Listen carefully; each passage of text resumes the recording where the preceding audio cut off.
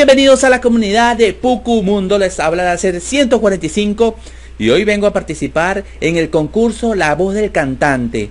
Vengo a cantar Caramelos de Cianuro a capela. La canción se llama Terrazas, así que nos vemos allá.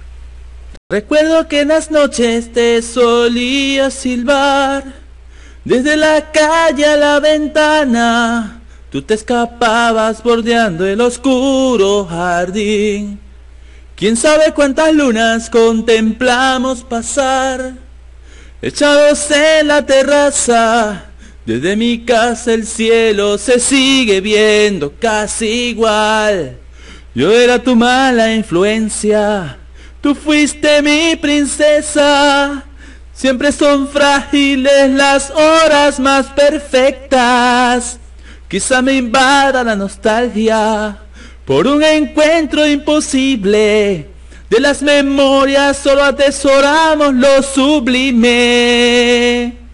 Ahora todo el mundo me pregunta por ti y yo no quiero explicarles. No tengo ánimos de parecer amable. Quién sabe cuántas lunas contemplamos pasar, echados en la terraza.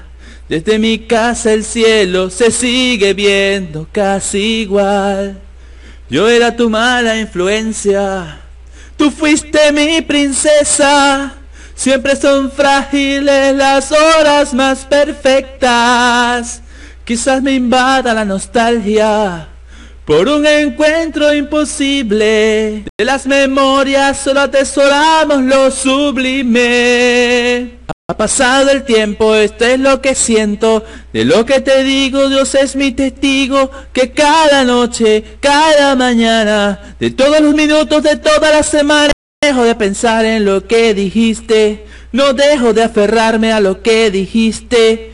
No cambio lo que siento, la distancia es como el viento.